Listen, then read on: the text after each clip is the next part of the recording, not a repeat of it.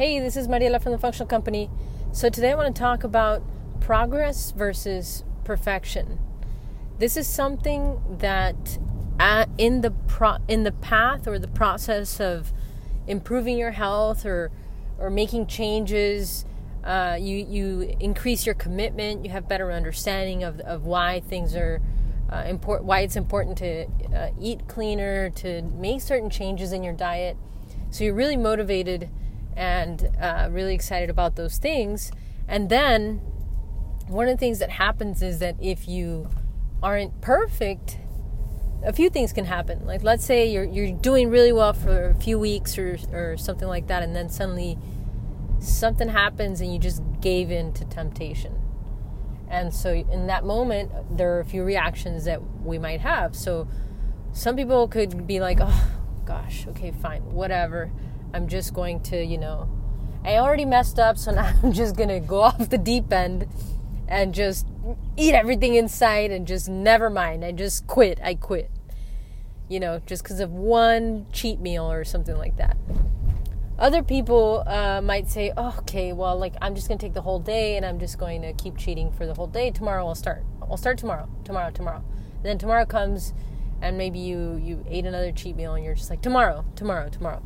Because you want to be perfect. You're like, whenever I start, I want to do it perfectly and I don't want to mess up. But I think that can backfire because of those things, right? It's like you mess up a little bit and then you either quit or you make a promise for tomorrow, but tomorrow never comes because the moment that you're in is not tomorrow. And tomorrow is just later, it's not now. But since now is the only thing that exists, fine, you make a decision to eat whatever it is that you ate that you think, well, I shouldn't have done that. Okay, well, whatever. It's done. What's done is done. But now you're in a new moment. And in that moment, you can still make whatever is the next decision to make, right? So just realize that we're just looking for progress. And so some people can do 100% change, radical change with high discipline. And it's not that much of a stress for them. Other people have to make more incremental changes, like 20% change, 50% change, 6 days a week change, 1 day a week, no change, things like that. I mean, everyone's a little different. But what we're looking for is just forward progress. We're not looking for everything, like you have to change everything at once. If you want to, you can, but if you can't, you don't have to. But we want to make small incremental changes that are forming new habits and that are going to basically reflect over time because, yes, we're dealing with health issues, but we've got to rebuild the foundation. And like with exercise and with so many things that are worth it, like a good relationship or, a good work project or,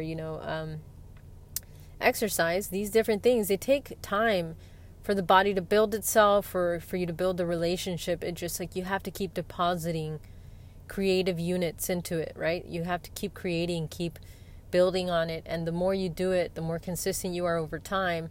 You look back and you're like, wow, I've really accomplished something 6 months down the road or a year down the road.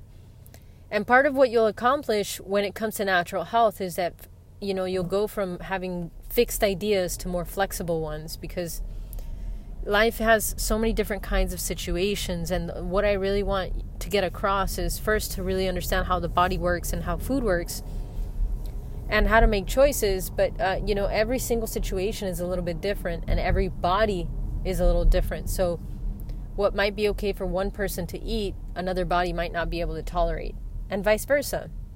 So we can't have the exact same diet for every single person, but there are general rules and principles that if we keep, working on those over time and just practicing them, they just start to become second nature and just like something that is much easier to choose, not like you have to resist the bad thing, because it's just naturally over time what happens is you're just like, yeah, this is actually something I want to do, is I want to eat this food that I know is going to be very nourishing for me. And so it becomes less of this practice of resisting the bad and just simply choosing what you know is going to be really nourishing for you and your body. And so I think that's one of those things that you'll get through. And one of the things that's really helpful is to really get more information, because the resisting the bad to some degree comes with not understanding exactly what's going on. And so the more you understand about something, the less of a temptation it becomes. Like the more you learn about what sugar does to the body, the easier it is to resist that temptation. Or you don't even have to resist. The easier it is to say like, nah, I don't want that, because I know if I eat it, I know what it's going to do. Or if you do eat it, it's very minimal, it's very selective, and it's not this restraint kind of effort, right? And that's not what we want to do. We don't want a healthy lifestyle to be this terrible, can't have, restrictive, experience. Of course, at the beginning, there might have to be an additional amount of self-discipline, right? Because you're making a change and you have to go through the carb cravings as you're making the cells shift gears from glucose dependent to fat adapted. I mean, there is a bit of a process there, and if you know what's happening, you can abide within 2 to 3 weeks of that shift, because you know what's happening. But you should get into a cruise zone where you're not actually feeling like you have to resist much.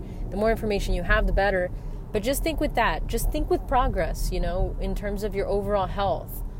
It doesn't have to be perfect. Bodies do deal with things.